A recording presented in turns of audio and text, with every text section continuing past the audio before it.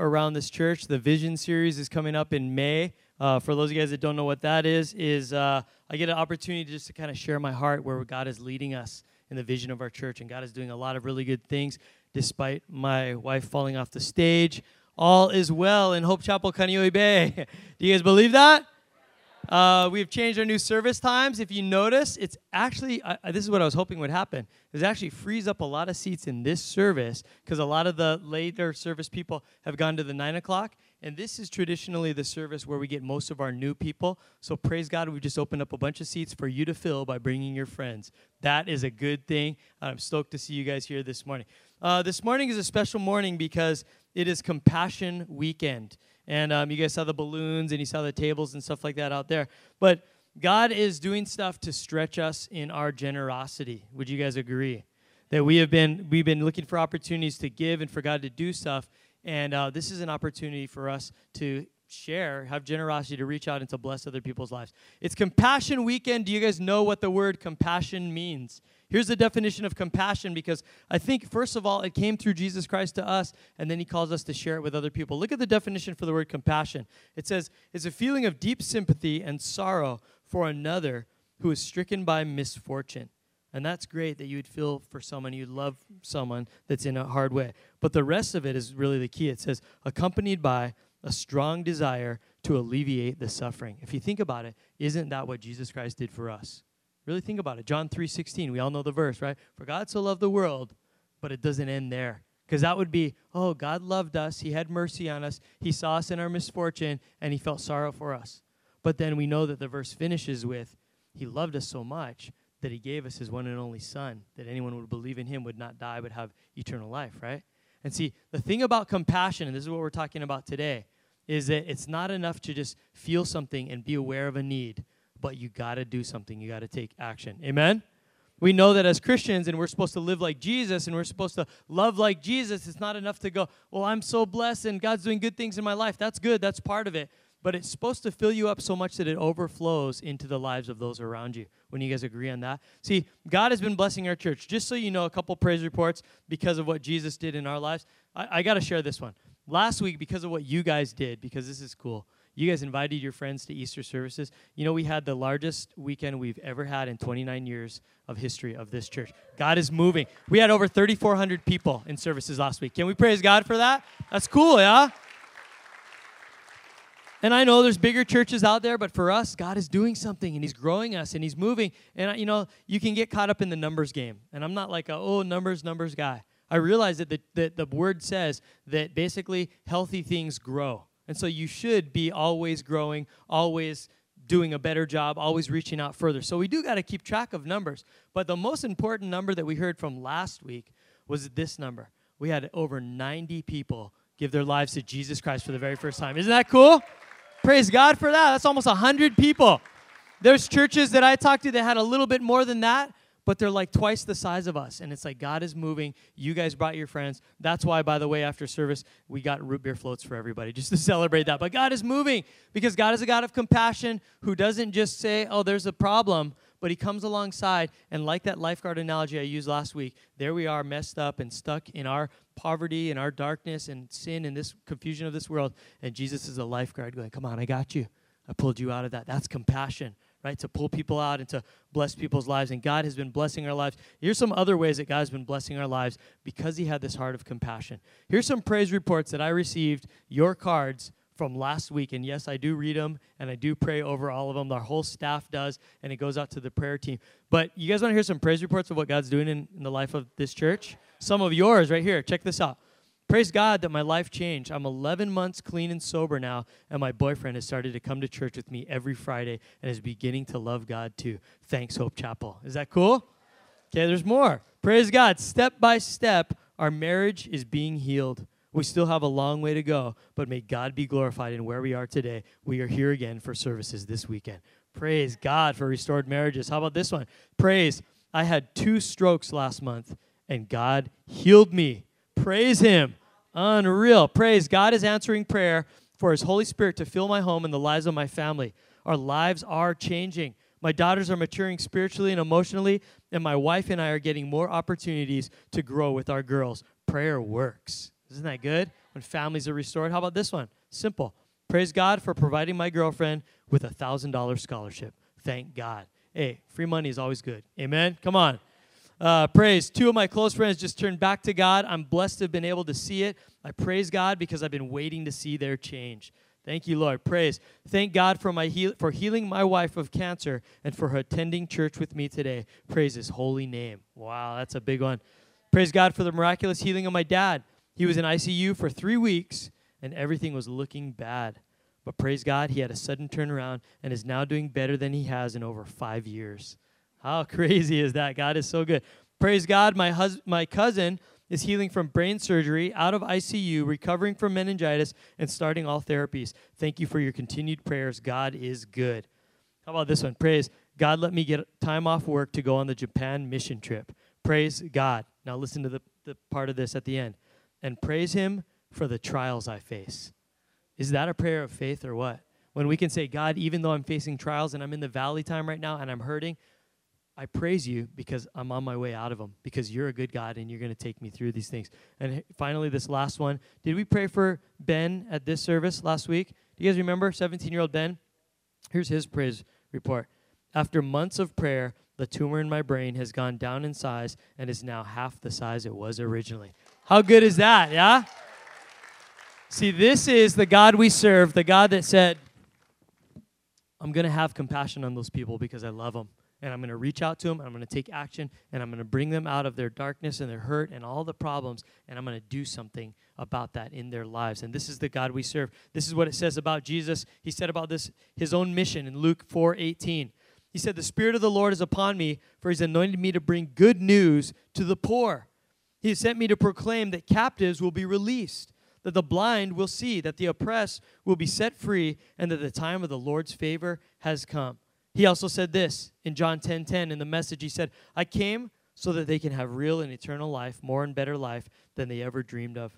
And then in Matthew 28, he said, for even I, the Son of Man, came not to be served, but to serve others and to give his life as a ransom for many. See, Jesus had the original heart of compassion for people. His whole ministry was for those that are weak and the children and the downtrodden. Jesus came to bring hope and life to the lost, the last, and the least, of which I'm one right now. Who else in this room is saying, yep, God, you came for me. Thank you for that. See, God had that heart of compassion on us. So he came to bless us, to pull us out of where we were at and the hopelessness we were in. But here's the other thing. He came to give us a model to teach us that we're required to practice that in other people in this world. Do you guys understand that too often we forget that we're supposed to give it away? Do you realize that in Scripture, there's over 560 verses from Genesis to Revelation where God is speaking to his people, us, his followers, where he's saying, meet the needs of the little ones, of those that can't fight for themselves, of the poor, the oppressed, the downtrodden. I'm leaving it up to you guys, my followers, to do something about the needy in this world. And that's like pretty heavy for us to understand. See, we forget and we get so happy with the, oh, God, come and bless my life, and we fill up, and God is good all the time, yeah. But then we forget that the only reason we're supposed to be filled up is it so we can overflow into the lives of other people. Do you guys realize that? Or are you just like one of the few, because we get like this from time to time, where we just get, man, God is good, it's so great, I'm just going to go hang out with my Christian friends and praise God. And we forget that God's going, yeah, that was for you to give away. That was for you so you could experience it. Now show other people that's available to them too. Starting with where we're at right now in our lives, in our houses, in our schools, and then all the way to the ends of the earth. God put that on us to take it. Here's some of the verses he talks about. Proverbs 14:31. Those who oppress the poor insult their maker, but helping the poor honors him. Proverbs 21:13. Those who shut their ears to the cries of the poor will be ignored in their own time of need. God says, you can't help someone else. Why should I help you? Isaiah 58:10, one of the greatest chapters in Scripture. Feed the hungry and help those in trouble. Then your light will shine out from the darkness, and the darkness around you will be as bright as noon. And here's a heavy one, 1 John 3:17. If someone has enough money to live well and sees a brother or sister in need but shows no compassion, how can God's love be in that person? You realize that as we meet the needs of those around us in this world, both near and far, that God says we're blessed if we do, but we're also accountable if we don't. It's not just like, well, here's a suggestion, help other people out. He's basically said, hey, there's consequences. I've asked you guys, you're my kids, 560 times alone in Scripture to go out there and be a blessing. I expect you to, as we take on the name Christian, we have the word Christ in there. We're supposed to be Christ-like. We're supposed to look like him, live like him, love like him. And this is what Jesus is asking us, and that's why we're talking about this today. And I believe that it starts with right where we're at. This act of compassion, this heart of compassion, starts in our own friendship circles, in our own families, and in the people that we relate with. It starts with what you guys did last week and saying, hey, you know what? My church is pretty cool. You can find the God that has done this in my life. Come to church with me. And all of those people came to church, not because of me, but because you guys invited them. That's a heart of compassion that says, my friends are living a kind of a hurting life, and I know that I got something that can make them feel good. Bring them to church. What about this? That our church is starting to discover the real and amazing power of prayer. Do you guys believe that? I heard some, I don't want to say crazy, but it was amazing stuff that in the prayer and healing service this past Thursday night, they had a guest speaker, and people were getting words for one another. Prayers were going down, not just from the super guest speaker guy, but for each other, and miraculous healings were happening. People with aches and pains and hurts and stuff for years of their life are been set free, and they're freed from them. And I checked up on them the next few days. Hey, is it still gone? Your leg's still okay? Yes, complete and total healing. Why? Because we're learning to show compassion through offering prayer away. You guys understand that it's not your power anyway. Why are we embarrassed about it? Why are we ashamed that in the mall someone's going through something and we're like, oh, I'm in the mall. This is crazy. What if God doesn't show up? Doesn't matter. God just says, ask, command that stuff to be gone in their lives. I'll show up. I'll make it happen. So compassion starts with where we're at, offering prayer, witnessing to people. Do you know that every Friday night if you come up here, there's a whole section right here because they love this section. They always sit here, about 20 people who are from the Drug and Alcohol Treatment Center, Hinamalka, right at the bottom of our driveway, right there. And that people in our church have a heart of compassion to give them rides every Friday, bring them up. Their lives are changing. Friday night, I always just want to talk to this side because this is the cool crowd, because these guys are the hungriest. These guys are the ones that I need Jesus the most right now. And I love because I'm like, oh, you guys are on it. And their lives are changing. They're getting set free from addictions. They're getting out of the treatment. They're coming back to church with their families because God is moving. Why? Because someone had compassion enough to go, it's not just about me and my church up on the hill. I'm going to go down into the community and have compassion on other people. You guys see what we're getting at today, this heart of compassion? But it's happening in the Poilani Treatment Center in town, where we've got people that work there. They're trying to bless the guys that come in there with nothing, one pair of clothes. And so they're saying, hey, can you guys donate clothes to these men just as a sign of compassion in their lives? We're trying to get Bible studies going, bring them to church. This is happening. We did the water bottles for free in that Bless Kaneohe campaign that we did not too long ago. You guys remember? Was anybody there? Did anybody help out with that one from this church? We got a few people. All right, the youth over there. We had some people. We had about 80 people show up, and we just passed out water bottles to people who were stopped in traffic at lights, just to say, we're from Hope Chapel, and here's a free bottle of water. I know it's not that big of a deal, but that's all we could come up with. Kind of dumb. Yeah, like, here's free water. People are trying to give us money and all that, and we just said, no, we're trying to be Christians and come up with creative ways just to have compassion and to bless our community. We've got people in the church doing graffiti cleanups, highway cleanups. I've got mini churches that on their own are adopting, hey, our mini church is just going to go down and we're going to paint out graffiti at the skate park. Not because the church told them to, but because there's 560 verses in the Bible that say, go help out, go be a blessing to other people. We got a family in here. They were at the last service. Last week, they went down to Waimanalo Beach Park, and they just made a huge pot of stew and rice and all this stuff. They got a bunch of Bibles, and they made Easter baskets. And all the hungry and homeless down there, they just fed them, loved on them, prayed with them, gave them Bibles. People accepted the Lord. Unreal stuff is going down. But see, the heart of compassion is we got to get our eyes off of ourselves, and we got to remember to give away. The stuff we do in Chinatown, the stuff we're going to do in June, we're going to be taking collection for the Hawaii Food Bank that's needing it right now. We have 6 mini churches that alternate each week in providing a mini church at Aloha Nursing Home. Isn't that cool? That they go every 6 weeks. We're not going to meet at our house for mini church. We're going to take field trip, and we're going to do mini church at Aloha Nursing Home. See, I love all of this stuff that we're doing, and that it starts with us getting out of ourselves, but it also can be taken a step further when Jesus calls us into the world where there's even greater needs. Do you guys realize that we live in a blessed nation? That when Jesus said, meet the needs of those that are poor and oppressed, there's not as great of a need in our country as there is in many countries around the world. Now, I'm not saying there's no need. I'm not trying to make light of homeless problem and all that and poverty. But what I'm saying is our view of poverty is very different than, say, the World Development Report on what poverty really is. Listen to this definition. Poverty is poor people without fundamental freedoms of action and choice that the better off take for granted. They often lack adequate food and shelter, education and health, deprivations that keep them from leading the kind of life that everyone values. They also face extreme vulnerability to ill health, economic dislocation, and natural disasters, and they're often exposed to ill treatment by institutions of the state and society and are powerless to influence key decisions affecting their lives.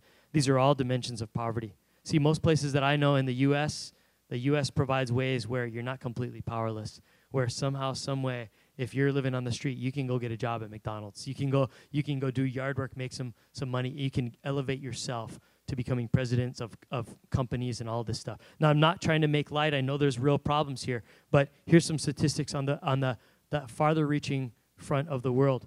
1 child in the world dies from hunger every 5 seconds. That's not diseases. That's treatable. Someone just didn't get to eat, and so they died. Every 5 seconds, 1 child dies from hunger. More than 1 in 5 people in this world live on less than $1 a day. See, now you're not feeling so bad with, what you have, and I can only afford this 1-bedroom apartment. Well, there's people living on less than $1 a day. 1 in 5 people live on less than $1 a day. More than 10 million children under the age of 5 years old die each year. More than 10 million. But listen to this. Out of that 10 million, more than 6 million of these are from malnutrition or other preventable causes. See, this is, if someone would have had compassion and fed them and made a difference, 6 million of them wouldn't have had to die from something as simple as malnutrition or preventable causes. Here's the deal that we're getting at today, because we're clearly going to do something and be a part of Compassion International. We can't do everything. We can't on our own. We're sitting here and like, what difference can I do? And a lot of us just go, you know what, out of sight, out of mind. I don't live in that kind of a country or situation, so this doesn't affect my family, so I'm just going to feed my kids and go about my life. The problem is God gave us 560 verses that say you need to do something about that. You live on a planet I've given you to be responsible for. There's people hurting all around the world. We got to do something. We can't do everything, but it's not an option for us to do something. The Bible expects us. God expects us to be his hands and feet, and he goes, you know what? 1% at a time. Just make a difference somehow, some way. And so we're getting involved with Compassion International because I went on this trip to the Philippines, and I heard about them for a long time. I heard about all of these relief organizations for a long time. I gave to a couple of them. I've done some stuff in the past, but I was looking for something. I'm not going to just go and campaign and promo and get this going on in my church if I can't know that this organization that I'm a part of has absolute integrity in everything that they do. I got to see from my own eyes where my dollars are going. And if you guys like that, like me, hey, if I'm not going to give money, if I know that half of it some fat cat's going to be living off of, right, and those kids aren't going to get anything. But I went and I saw how this whole thing operates. And here's what got me about Compassion International. It's Christ-centered, child-focused, and church-based. That if we as a church are going to stand for anything, it's great to be a part of any organization that helps people in the world, that gives relief effort and feeds people and teaches them about safety and health. That's great. That's good. And they're all good. But we're a church that is grounded on Jesus Christ. Amen? And that what we're giving away is a hope of heaven, not just, let me give you some food, let me give you some health, go and live a long, exciting, happy life, and then when you die, you're still going to hell. That's not the heart of our church. The heart of our church says, we're going to feed you and we're going to do all that good stuff, but we're going to make sure that you know Jesus Christ. There's a chance for your family to know Jesus Christ. You could change your neighborhood and your community because we're a church and this is what we believe in and this is what we're going to get behind. So I went and I said, we're going to be a part of this because this is what happens. We have a chance to change sponsored kids' lives. That for a small monthly payment, we do this thing, but we're actually changing kids' lives. And not only are their lives changed, but here's the thing that happens is when you start to get out of yourself and invest in other people, your whole perspective, your whole faith begins to change. You start stretching sacrificial, generosity type muscles and faith and getting out of your own well-being and looking to other people, muscles that you never used before, and your faith begins to grow. And you discover this sense of humility. I went to the Philippines and I got wrecked for God. I got so humbled and so just amazed at the poverty and then the hearts that are taking care of the poverty in this organization. And I'm going, if 80-something cents of every dollar goes straight to that kid that I'm sponsoring, how in the world is the rest of the organization even existing on the remaining money? That's so little bit. And they said, well, because we do it all through the local church. which means they're guaranteed involved in the church family and the love that goes along with that. And the other thing is all the people you see here working, Carl, they're just volunteering of their own time because they love Jesus and they love these kids. And I was like, oh, man, how do I not be a part of this thing? How do I not be someone that would support such an amazing effort, all in the name of Jesus, with hearts like these? God, we can change lives. How do I get this? How do I bring my church alongside? And so that's where we're at today. It's going to change you as we talk about this stuff. So as we're there in the Philippines, and I'm listening to all of these things, and my heart's breaking, and I'm realizing this is the real deal. I can be a part of changing lives. We saw some kids that were sponsored all the way up to high school. Then the sponsorship ends at 18 or high school. And then some of the cream of the crop of them get picked to be sponsored through Christian universities. So these kids are all there giving their testimony about why it's been so good, and my heart's breaking, and they're just saying how they came from nothing, and because of people's money and hearts and letter writing, they know Jesus, they're going to change their world. And I'm just like, oh, this is incredible. And then one girl just kind of like, oh, well, I'm not even really sponsored. And it was all I could do to not just jump out of the chair and go, we got you. I got it. I volunteer. And I was with all these other pastors from Hawaii that were traveling. And I'm like, I don't want them to have the blessing. I want the blessing. So I just volunteered us right away. And I got to sponsor us as a church to sponsor this girl to pay for her university education, $300 a month as a church. And I got there right on the spot to do that. Isn't that cool? So we have one sponsored kid, but that's just the beginning. You guys clap, but you haven't seen the whole thing, is that when you saw it face to face, when I saw it face to face and what went on and what changed in her life, the moment I said that we're going to sponsor her, it made everything all worthwhile. And you guys are sad because you weren't there, you couldn't see it. But lucky for you, your pastor is on it. I'm on the ball, and guess what I had in my pocket? My iPhone with the video camera. So I captured it so you guys could see the moment. You guys want to see the moment? We sponsored Zara. Can you guys run the video? Check this out. You guys are going to be blessed.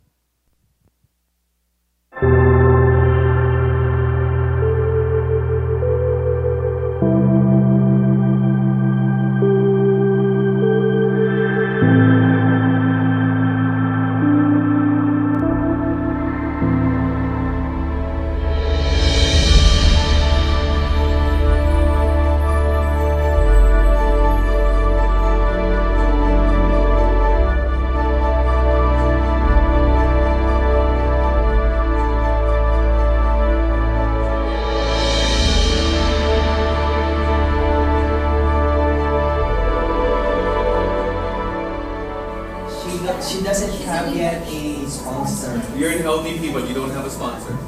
Yes, I don't have yet a sponsor. You don't have yet a sponsor. Are you a freshman in Yes, So you qualified. So she's qualified, but nobody's picked her up yet. nobody yet. I'm sure one of these fine gentlemen in their church is by the time we're done today. Yeah.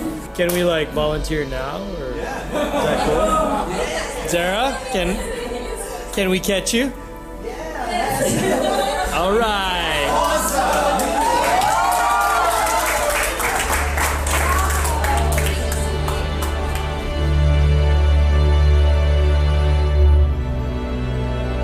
On film, my church.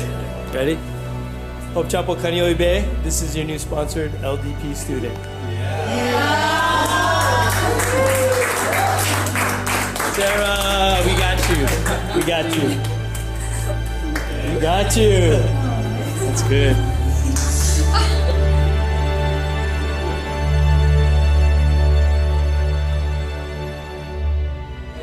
Hi, I'm Zara. I'm so blessed. I'm so thankful. I'm so overwhelmed because tonight I have my new sponsor, and it was your pastor, Carl Moore. And I can't explain the feeling, and my thanksgiving to God is overflowing because He is so great and He's been so mighty in my life. And I just can't explain the feeling. I'm so happy and I feel so very blessed tonight. That's all. Thank you so much.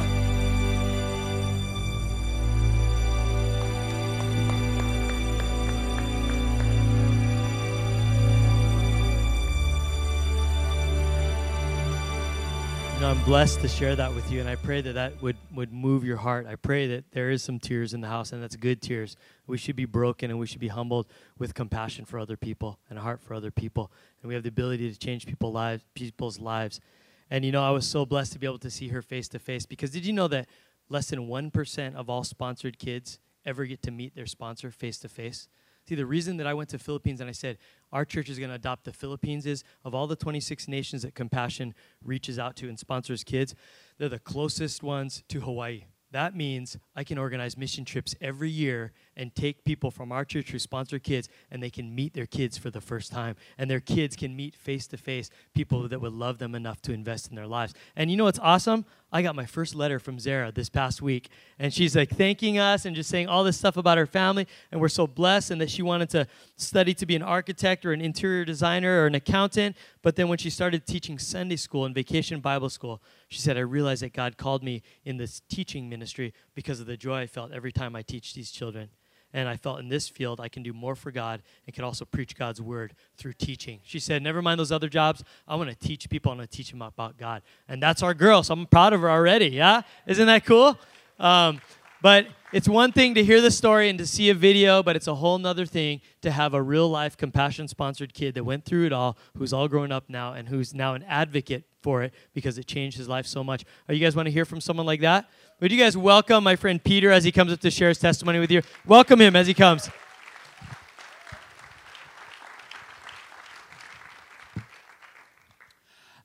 Well, thank you so much for allowing me to be here. I speak several languages, so English is my fourth language, so I don't quite speak it well. So please, if I say anything horrible, you can throw your iPhone at me. I might take it with me, but I promise. Well, I'm really delighted to be here, and I'm really grateful for allowing me, allowing the little ones, the 700 that are here, to say that you truly care for us. For me, to be honest, I've traveled over the world. That's my job. I've been in churches, but I have not been in this kind of a tent. But here's what I just gathered as soon as I arrived here. We've knocked to many churches where they say we're in the middle of building, so we can't really have an opportunity to share with you.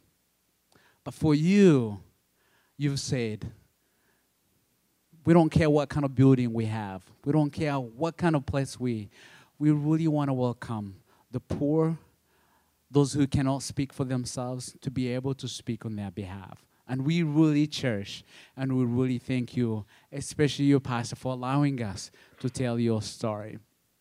To me, it's been a really emotional week, It's one thing to love people you see every day. It's another thing to love people that you've never seen before.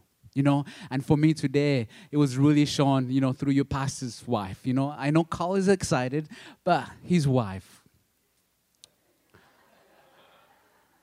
truly, she truly makes me teary. Just like Zara, just how she was so excited when Carl said, we will sponsor you.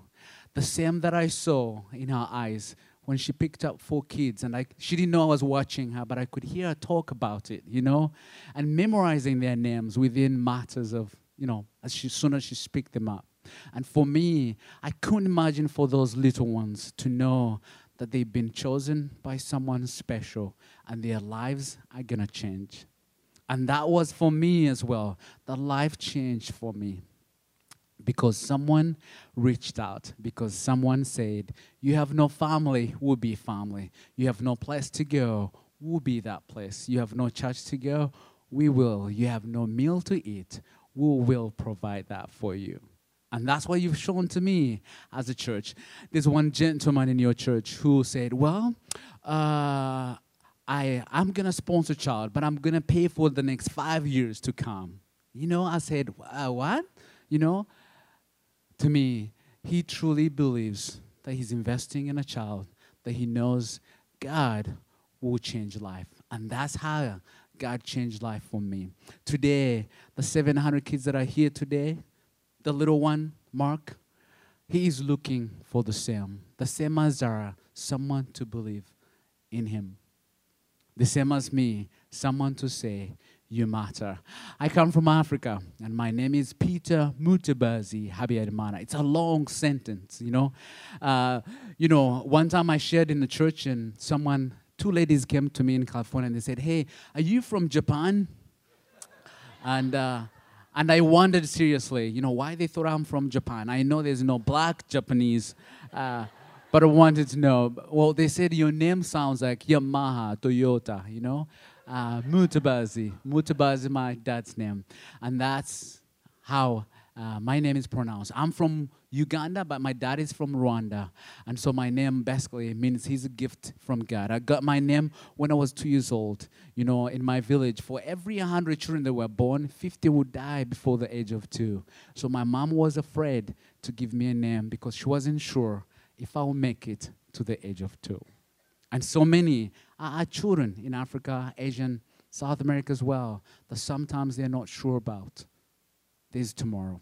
If they're kids, will be able to survive. And I work for Compassion. All I do is basically travel over the world, speaking on behalf of the children, speaking on behalf of those who cannot speak for themselves, and speaking on the joy and the mercy that God has given or towards me to truly be a little of hope to those that are hopeless. To tell my story, that reaching out to the little ones you're about to reach out to, that you're probably giving them an opportunity that I was given. Had someone not reached out to me, I wouldn't be here, to be honest. I would not be here. But because someone cared, I truly, truly made it, or I'm still here. Well, I'm going to share with you. And my story is no different than the stories of the 700 kids that are here today. I want you to imagine, put a picture of this little boy, Nov, that probably he didn't have a meal like I didn't have a meal. Probably he didn't have a father that I didn't have. And I want you to know that what you choose today will change your life as it changed for me. Well, I come from Africa, as I shared with you, and I come from the poor of the poorest. It's hard to really explain that to an American. But think, you have 5 children, but you could never provide for them a meal a day. And that was my family. I had meal one every other day. And for me, meals was beans and potatoes. So today, if you feed me beans, I might, not really go well with me. Because that's all I knew. I had beans Monday to Monday, beginning of the year to the end of the year. On Christmas, we had chicken. On Easter, we had beef. So for me, growing up, Christmas wasn't really about the birth of Jesus. It was about chicken. Because it was the only day that we had chicken. So for me, that was the excitement. But also I come from a culture where it's men first, women and children, basically the last. And sometimes that chicken didn't even get to me. And then on Easter, we have beef. Why? Because I grew up from a Roman Catholic family. So at the end of Lent, that's when we would eat meat. So for me, those are the 2 days I had a different meal. So you see where I come from? Absolutely so poor. I had my first pair of shoes when I was 16 years old. Never had a pair of shoes. I had my first Coca-Cola when I was 14. And I didn't like it. What happened is someone opened it, and I put it in my mouth, and I closed. It came through my nose, and since then, I did not like it. That was my first experience. And I truly want to say, life was miserable. I come from a world where you were not told to dream. You didn't know. To be honest, I never dreamed I'd be 10 years old. Never. And the reason is, you watch your little siblings, you watch those that are same your age dying in front of you. For you to think you survive, it's foreign, and was foreign to me as well. Well, at the age of 4, I began to realize not only were we poor, but I come from a family that was difficult. My dad was the meanest man I've ever met. Dad was mean in every shape, form, to me and to my mom as well. So you're stuck with poverty, not sure if you have a meal, but you also have the worst of all when you come home. So for me, I didn't really have a desire to ever be 10. There was no reason to be so. There was no joy. There was no hope. At the age of 8, I got an opportunity to go to school. And I went to school not to be a teacher, not to be anything. There's no one educated in my family that I wanted to be like. But also, that's when my mom could afford at least to send me for 1 year. So I went to school, and I enjoyed it for one thing. It was the only place I could hide away from my dad. So for me, school was safe haven, a place to hide. Well, at the age of 11, I realized that probably I was going to die. but I didn't want to die from home. So one day I woke up in the morning and I went to the bus station and I asked the lady at the bus station, I said, which bus goes the farthest? I had never been 10 miles away. And she said, that one. I got on that bus and I went 480 kilometers away from my village. And I can honestly tell you, that ride from my village to the city was the greatest ride I can truly think to this day. That I could ride as far as I could, and my dad was not going to catch me. As 11-year-old, that I could go as far as I can. And I know, to the kids that we have today, some of them, that's a life they dream to go away. Well, I ended up in the city of Kampala and became a street boy. There was no any other place I could be, but just really true to be a street boy. And that's how I lived my life. That's how I survived. You know, in Africa, street boys, or most people don't make money. I mean, most people make less than $1. So there's no money to hand to street boys. But this is what I was told by my mom, that you help someone, they'll help you. They'll have a favor on you if you do the same. So women in Africa sell grocery or stuff or fruits alongside roads. So basically that's how I did. Help them so they can give me something to eat. And to be honest with you, on one-on-one, it was the best way to steal food and not harm anyone. If I stole a bunch of banana, I mean, you told me to carry a bunch of banana and I took 2. Hey, I've helped you, I've helped myself. It's a win and win. And that's really how I survive, by helping others so I can be given something to eat. But one day, I helped a family. They gave me something to eat. Saw them second time, gave me something to eat.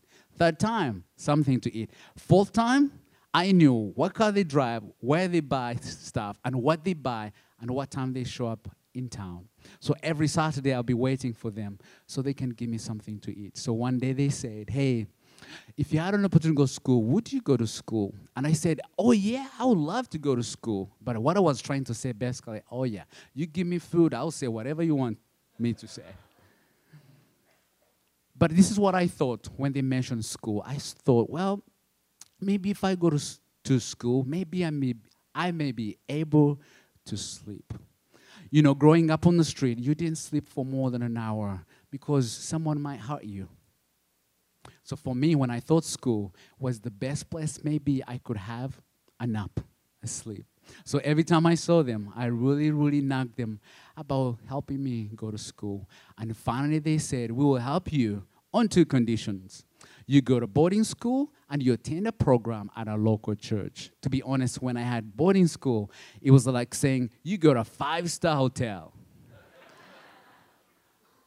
And so I was absolutely willing to do anything I could just so I can have a little glimpse of a place to sleep. Not to dream to be anybody, no, but a place to sleep. And so finally they put me in boarding school, and that changed my life. You might wonder, how do you live on the streets for 4 years and all of a sudden one night go to boarding school and somehow survive?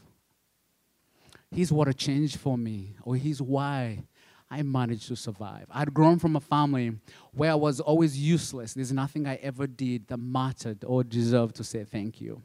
But he's a stranger who saw me as dirty as you could think, as miserable as you think, but somehow saw that I was worth somebody. For me, the act that he did towards me was the best thing a human being could do towards me.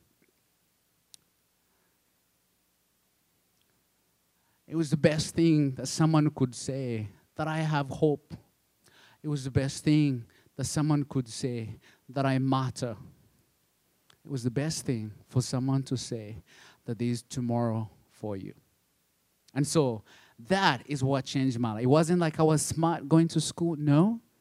To me, it's that someone saw that I was worthy. And this is the 700 kids here today as well, just waiting for someone to say that you matter. As little girls in the Philippines to say, you're special. As little boys in the Philippines to say, there is tomorrow and hope for you. And that's what I was given. And then I finally went to church. You know, that was the second option, that I had to be part of the local church. So I did go. And then I found out that this man who picked me up was the head of Compassion International Uganda. And the program was Compassion. And that's how I became part of Compassion program. And that became for me family. Church became everything. I remember when I came to church, the pastor the first time he said, "Hey, Peter, go play soccer with other boys." And I said, well, I didn't say anything, but inside me I said, "You want to beat me, so I'm going to stay here." So he went and came back and said, "Hey, I asked you to go. Why didn't you go play?" I said, "Well, you want to beat me? Do it now." And he looked in my eyes and said, "Why would I do that?" For me, those were the kindest words that he said. This is what he said. Why would we do that to you? He said, God has a potential for you, and you're here so we can see it happen. To me, those were the kindest words for a stranger, a pastor, could really instill in me. And so that became for me. When he said that, I wanted to be like him the following day. So church became everything for me. It's where I hang out. It's where I made friends. It's where I just never wanted the doors to be closed. Why? Because they saw a little value in me. And that changed my life. Well, I had the gospel, but I really didn't hear it. I didn't really accept it quickly. Here's the reason why I didn't become a believer right away. My dad was Roman Catholic. He went to church every Sunday, and I could never understand how you can go to church Sunday and be an animal Monday to Saturday. And I never wanted to be like my dad. So the religious part of it, I didn't want to be. But somehow, because I wanted to be there, I just walked alongside, looked like one, behaved like one. But in 1994, my dad is from Rwanda, so I speak the language. During the genocide in Rwanda, anyone watch Hotel Rwanda? Yeah, so that's really true. And that's where I come from. In 8 weeks, 1 million people were killed, including my entire family for my dad. So my sponsor said, "Hey, it would be nice for you to go and help." So I did go. And my first day in Rwanda, as we drove through, I saw more than 2,000 dead bodies alongside the roads. And during that time, I knew I was going to die. But the question was, if I die, where will I go? I know some of you in this room, you've hit that point. Something's going to happen. But what's next? For me, that was the moment. I'm going to die. Where will I go? And so I turned to the driver and I said, "Hey, could you pray for me? I really want to be a believer." And he said, "Well, you work for Compassion. Your dad is, involved in church. You're a believer." And I said, "No, I look like one. I act like one, but I don't know him as my Lord and Savior. And I want to go to heaven now, so I better be sure." And so he prayed for me, and we waited for death to come. We just sat in the car and waited for someone to come and basically kill us, and waited and waited. During my waiting, really, that's when all the gospel really made sense for me.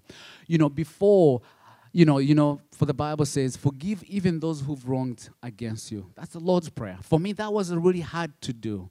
I could not see myself forgiving my dad for what he had done to me and to my mom.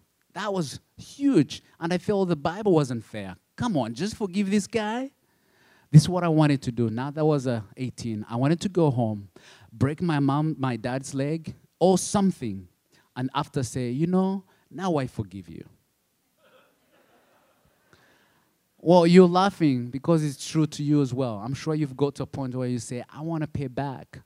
And that was for me, that I wanted to pay back. But as we waited in the car for death, I also thought through, wait a minute. God had not broken my leg. He not broken my arm. He not broken any of my ribs in order to forgive me. But he done it, his only son, for me to have eternal life. And at that point, I truly wanted to absolutely let go of the anger that I had towards my dad. Why? Because I wanted to go to heaven. But also, at that point, I knew that's it. And as you live today, you don't know if it's tomorrow. For me, I'm still here. But none of us know when that's going to happen. And you better be ready. You better have forgiven those who've wronged you. You better have made it right with God. And that was for me. And so from then I said, "God, if I survive and make it back to Uganda, I'm going to be the advocate and speak for the hope that you've given me towards those that I have not." And that's when I signed in to be the advocate for the children wherever I could. And I went back to Uganda, went to university, and worked for Compassion as a translator, writing letters for the sponsors and translating them to our language, and then from English to their language so they can know what their sponsors write to them. And that's really been a joy that my sponsor changed my life, changed my family as well. My mom became a believer, and my sister and my little, young brother. And here's why mom became a believer. It's not that I went back and I said, I learned the gospel, here's the Bible, I'm going to hit you on the head. No. For my mom, she became a believer for one reason. She said, if someone can love my son as their own, why did they do so? What compelled them to do so? And for her, when she found out that this man loved the Lord, she said, I want to go to his church, and I truly want to believe in what he believes, for what he had demonstrated towards me. And for these 700 kids here today too, that's what you're going to change in their family. Where there's no meal, that now they can have a meal and say, wow, I can survive. Where they get sick, that they can go to hospital. And for the mom and dad to say, wow, someone foreign, somewhere in Hawaii, how can he love my child this much? My dad, I never talked to my dad until 24, face to face. And I talked to him, this that I'm about to share is I would never ask my dad to say sorry for what he did. He said it indirectly. This is what he said. I asked Dad, why have you changed your ways? You come home at, 6 rather than 3 in the morning. And this is what he said. He said, well, your dad, he calls my compassion dad. He said, your dad has taught me what a father ought to be. That my dad, who's my sponsor, has taught my dad what a truly father ought to be. That's the power of someone reaching out to me, but in some way reached to my mother as well. And I know that's what you're going to do as well to those kids in the Philippines, that you can change them, but somehow that you change their families as well, as you write. One thing that I really loved about writing from sponsors, that they will share what God is doing. They would share their faith, and to see the kids read and take the letters home and their families read was really amazing. Every child keeps their letters for the rest of their life. They never destroy the letters you write. For the kids here, if you get a new friend, you go to the movies. But for them, when they get a new friend, they pull out the letters that you've written to them for many, many years. And that's how you're changing lives. My life was different. Someone changed it. And so, will you change your life today? It was difficult, to be honest. Really difficult. I would never wish any child to go through what I went through. But here's the thing. I will never also exchange it for any other life. Through it, I've learned, God's forgiveness, God's mercy. I understand it in a greater way than probably most people do. And that's why, to me, it was easy to extend it towards my dad, because I understood how much I've been given. To whom much is given, much is required. He's given me a family. He's given me faith. How can I not forgive my dad? How can I give back to what he'd given me? And that's really been a joy for me to be here. That's been a joy for me that your pastor could give me an opportunity to tell the story. It's my story, but it's the story of Angelina as well, the little girl in the Philippines. And I want to thank you for giving us the opportunity to truly, truly live, to tell our story. My story has been, as Joseph said, you meant it for evil, but God meant it for good. That's how I see my life. That I'm more great. I understand his love more than anything else. And I'm able to share and tell the stories about these kids. Why? Because he did it for me. So it's a good story, right? And I'm really delighted to be here. And I'm really thankful for what you've done for us. In the midst of malaria, that you're there to stand for us. In the midst of HIV, I've lost 65 members of my family of one disease, HIV. And they have left little ones. But 25 of them are in compassion. I would never have been able to do so.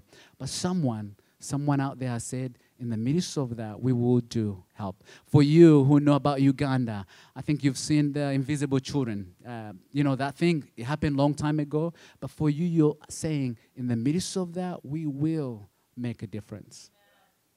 We will make a difference. So on behalf of the children in Africa, Asia, and South America, we want to say thank you. There's one thing that kids do in Africa that I would like you to do with me. You know, I'm going to say God is good. You say all the time, okay? Twice. God is good. All the time. And all the time. And I love what the kids in Africa say. They say, that is God's nature, that he is always, always good. And I want to encourage you today, if you have an issue with family, with your job, with your sickness, remember that he is always good no matter what. And that's how we've come to believe in Africa, that despite of what we go through, he truly loves us no matter what. And so on behalf of the children, we want to say thank you for loving us. May the Lord bless you.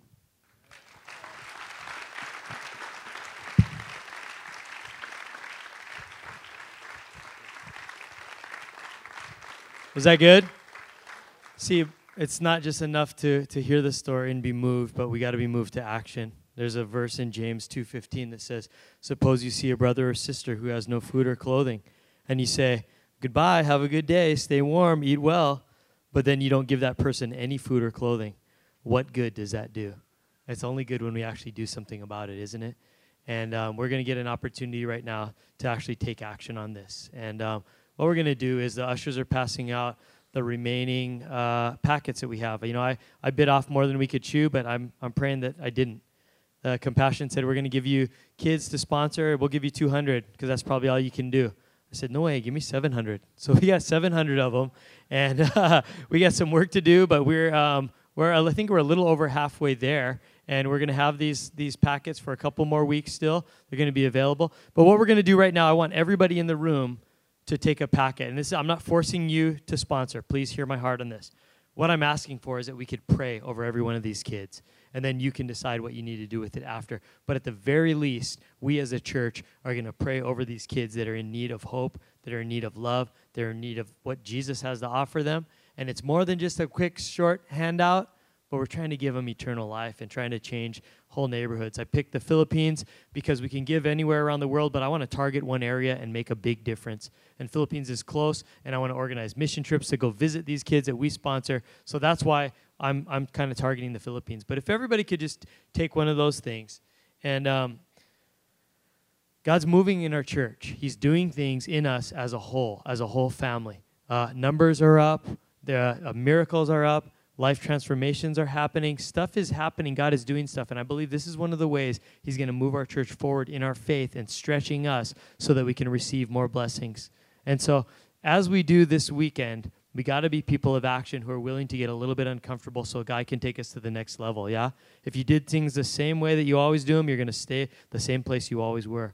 But when we get challenged and we stretch a little bit, we go farther, and God will provide. So what we're going to do is everybody gets one in a minute here. We're going to pray. And there's a couple things I want to do. Number one, I want to bless every single kid because some people might not sponsor these kids right now this weekend, but I'm going to pray that every kid would find a sponsor. So bless them at the very least. But secondly, if God has been moving on your heart and he's speaking to you and he's saying, come on, get a little uncomfortable, get challenged, get pushed a little bit, then I pray that you would respond to that and say, God, this kid that you just gave me, I'm going to start sponsoring this kid. And if God moves on your heart like you moved on my heart, I'm never going to ask you to do anything I wouldn't do myself. I picked up 4 sponsored kids on Friday night. We let our kids pick them. We're in this thing. We're invested in this thing. And my wife just comes and goes, oh, by the way, I got another one. So I'm 5 kids deep, and so that means I don't go to Starbucks anymore or whatever.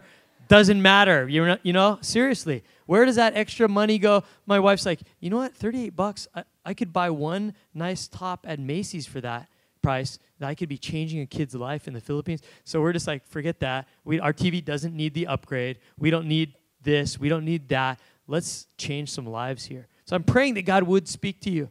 And like I said, if you're like me, it's more than one kid. That you're changing lives. You get to see them in heaven someday and see the good that you did. But I'm also praying that if someone in here is going, yeah, I want to get started on this, you would take the little blue and white form out of that thing and just go ahead and start filling it out. Go drop it at a table outside. If you're saying, you know what, I only got one kid, it's a girl, I want a boy, go to the table afterwards, exchange it, fill out the stuff, and drop it in. You're going to start a new relationship with your kid. If you're like us and you're going, I want 2, 3, 4, Peter's got 7, go for it. Go big. Bless some people. Change some lives. Sacrifice that extra pair of shoes that you wanted to buy and go change some people's lives. And if you're sitting here right now, as we're going to pray, and if you're really feeling like, you know what, this is good, I'm just not ready yet, then I'm not trying to make anybody feel guilty or pressure or anything. What you can do is after we pray in the end of service, just leave it on your seat behind you. The ushers will pick it up.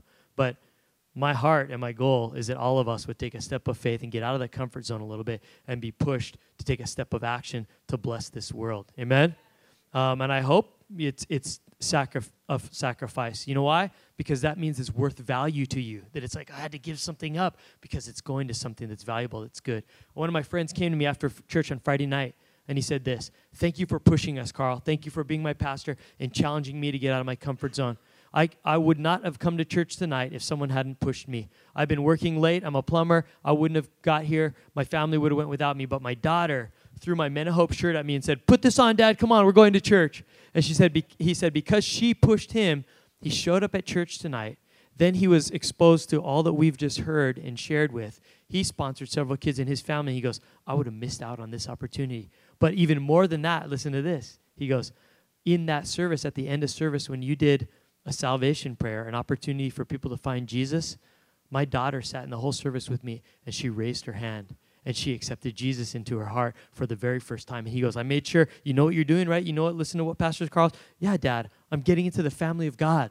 And he's like, oh, okay, all right. And she knew, right? Grade school girl, but she knew what she was doing. He goes, you know what, Carl? Thank you for pushing me to be a part, that I got to experience this. And I'm so stoked when people push me, because if my daughter hadn't have pushed me, she would have never become a Christian right next to me. And I'll remember that moment for the rest of my life. And I thought, wow, that's cool. So I got to push you. I got to be pushed, because this trip pushed me. I got 5 kids now, and I already had 3. So what's going on? I don't know what I'm doing. But God will provide, and God's going to bless us. It's going to change kids, but it's going to change us as a church. We're going to new levels, and so I believe that. So if you guys would take those kids out right now, those lives that you're holding, would you just hold that up, that packet up right now, as we're going to pray to God, His blessing? Again, if God's not moving you, you can leave it behind, but we're at the very least going to pray. The very least sometimes is the very most when it comes to prayer, isn't it? Let's pray. Father God, for these kids right now that we're holding up in our hands, Lord, in Jesus' name, Lord, you love them so much. You love them just as much as you loved us, Lord. And we've been blessed where we're at in life. But, Lord, some of these kids don't have the opportunities that we have. Lord, none of these kids right here that we're holding up have that opportunity. Lord, I pray that you would bless them, that you would provide for them, that you'd provide sponsorship, you would provide hope for them, you would provide life. Lord, that you'd speak into their lives, change them through your Spirit. Lord, that it would change their families, their neighborhoods, their communities. Lord, that massive amounts of good and love and compassion would come out of us just picking these one kids at a time, Father God. But provide for these kids regardless of whether it's us or somebody else. But Lord, on the second part of the prayer is, I pray that you would push us to get a little bit uncomfortable, to realize that sacrifices that cost us something should be happening in our lives, Lord, as you've given up so much for us, that you've required us to give up for other people and to love other people. And Lord, the amazing, wonderful thing is that we know that as we give, you always give back. We can never outgive you. I know we're going to be hearing stories of how people had to stretch to be able to pay for their kids, and yet somehow you continue to provide.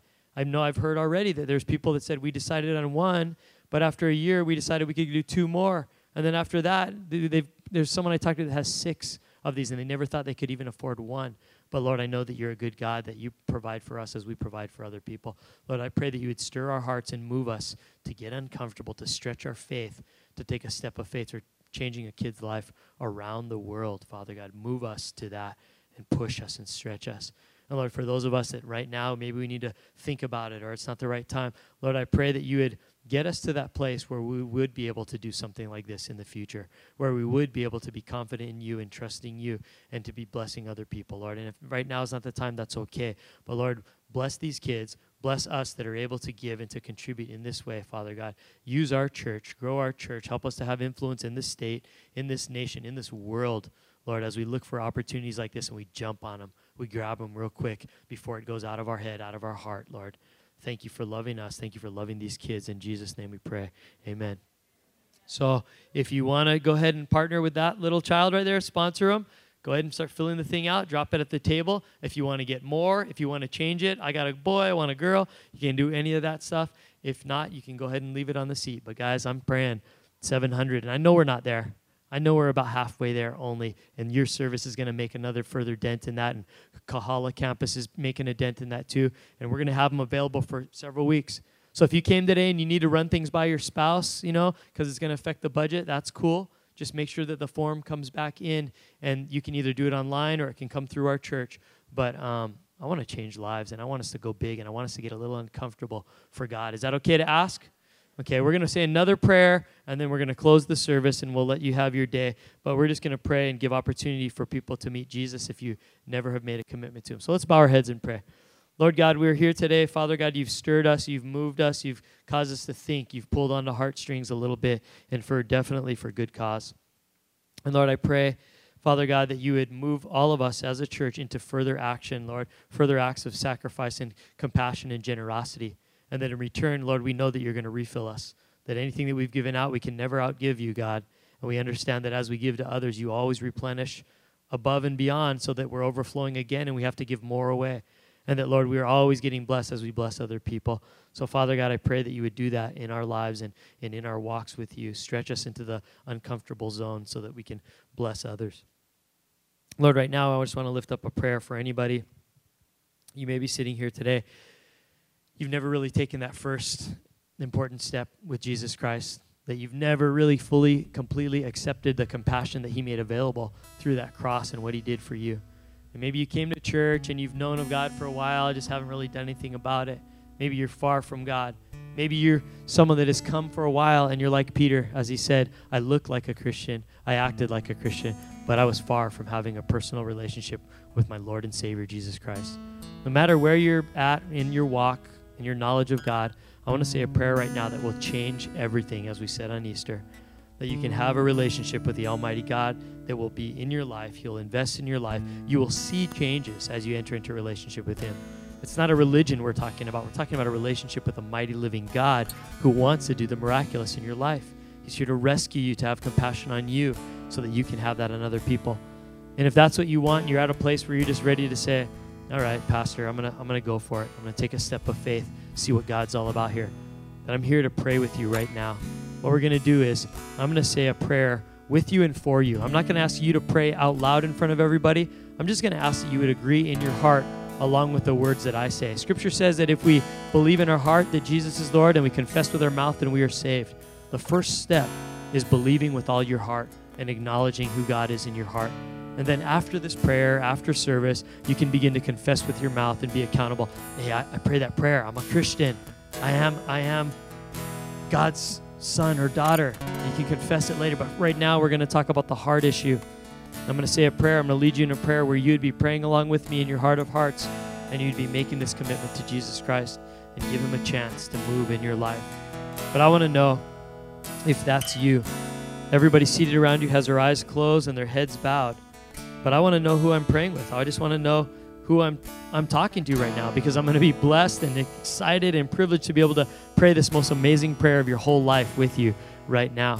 But I just want to know who that is. And as I said, I'm going to say the words out loud. I'm just going to ask you to pray quietly in your heart of hearts. But I just want you to let me know in a minute. I'm going to count to 3. When I count to 3, I'm going to ask that you would just shoot your hand straight up in the air, just to signal me, just so I see you, just so I know who I'm praying with. Okay, if you can do this, to take this step to say, God, I want to be a Christian today. I want to know you in my life and see what is possible. Ready? Raise your hand on 3. 1, 2, 3. Anybody, raise a hand. I see 1. Keep them up. 2 hands, 3 hands, 4 hands, 5 hands, 6 hands. I'm looking around. I hope I saw everybody. Saw about 6 people in here. Thank you, Lord.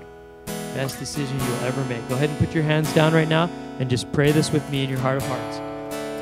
God, I'm coming to you this morning, and I realize that I need you. I realize something needs to change, Lord. I don't have that kind of compassion for people, but I want to, because I want to have experienced it firsthand with how much you love me and what you can do in my life to change me. So, Lord, right now, bottom line, I'm saying yes to you. Lord, I'm saying no to myself in this world and all the way that I've been trying to control my own life and live for, and it's not getting me anywhere. I'm tired of carrying all this baggage and this weight and this worry around.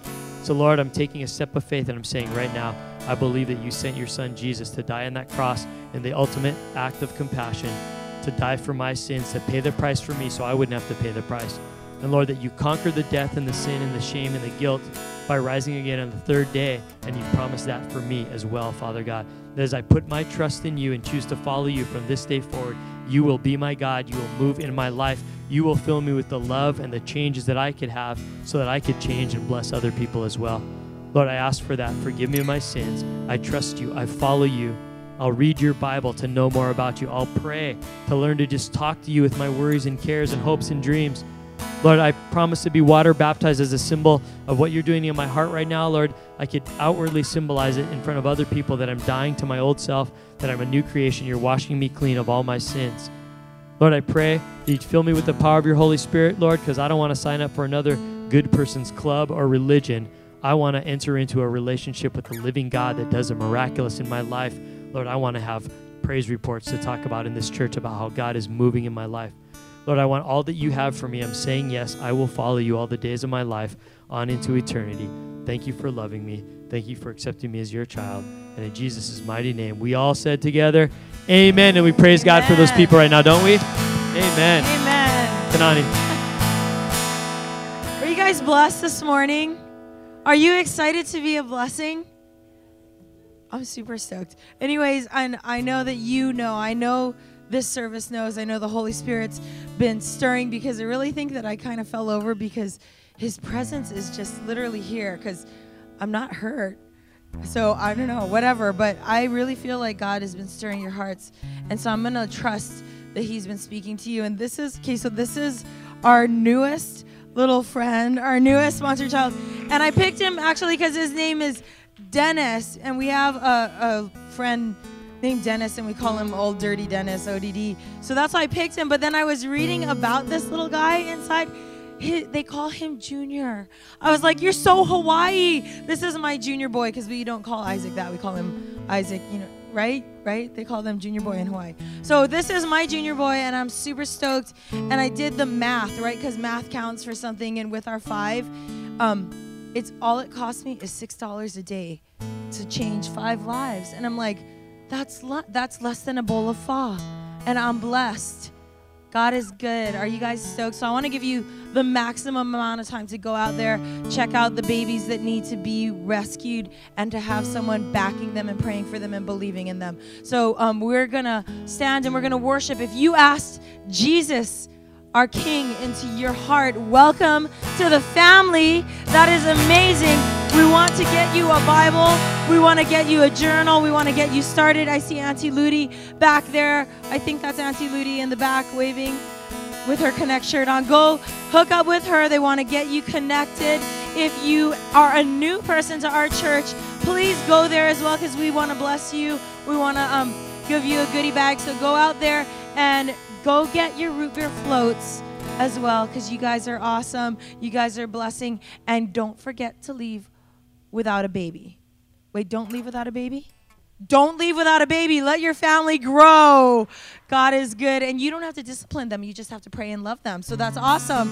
Best family ever. So let's stand. Let's worship Jesus. Have a blessed rest of your weekend.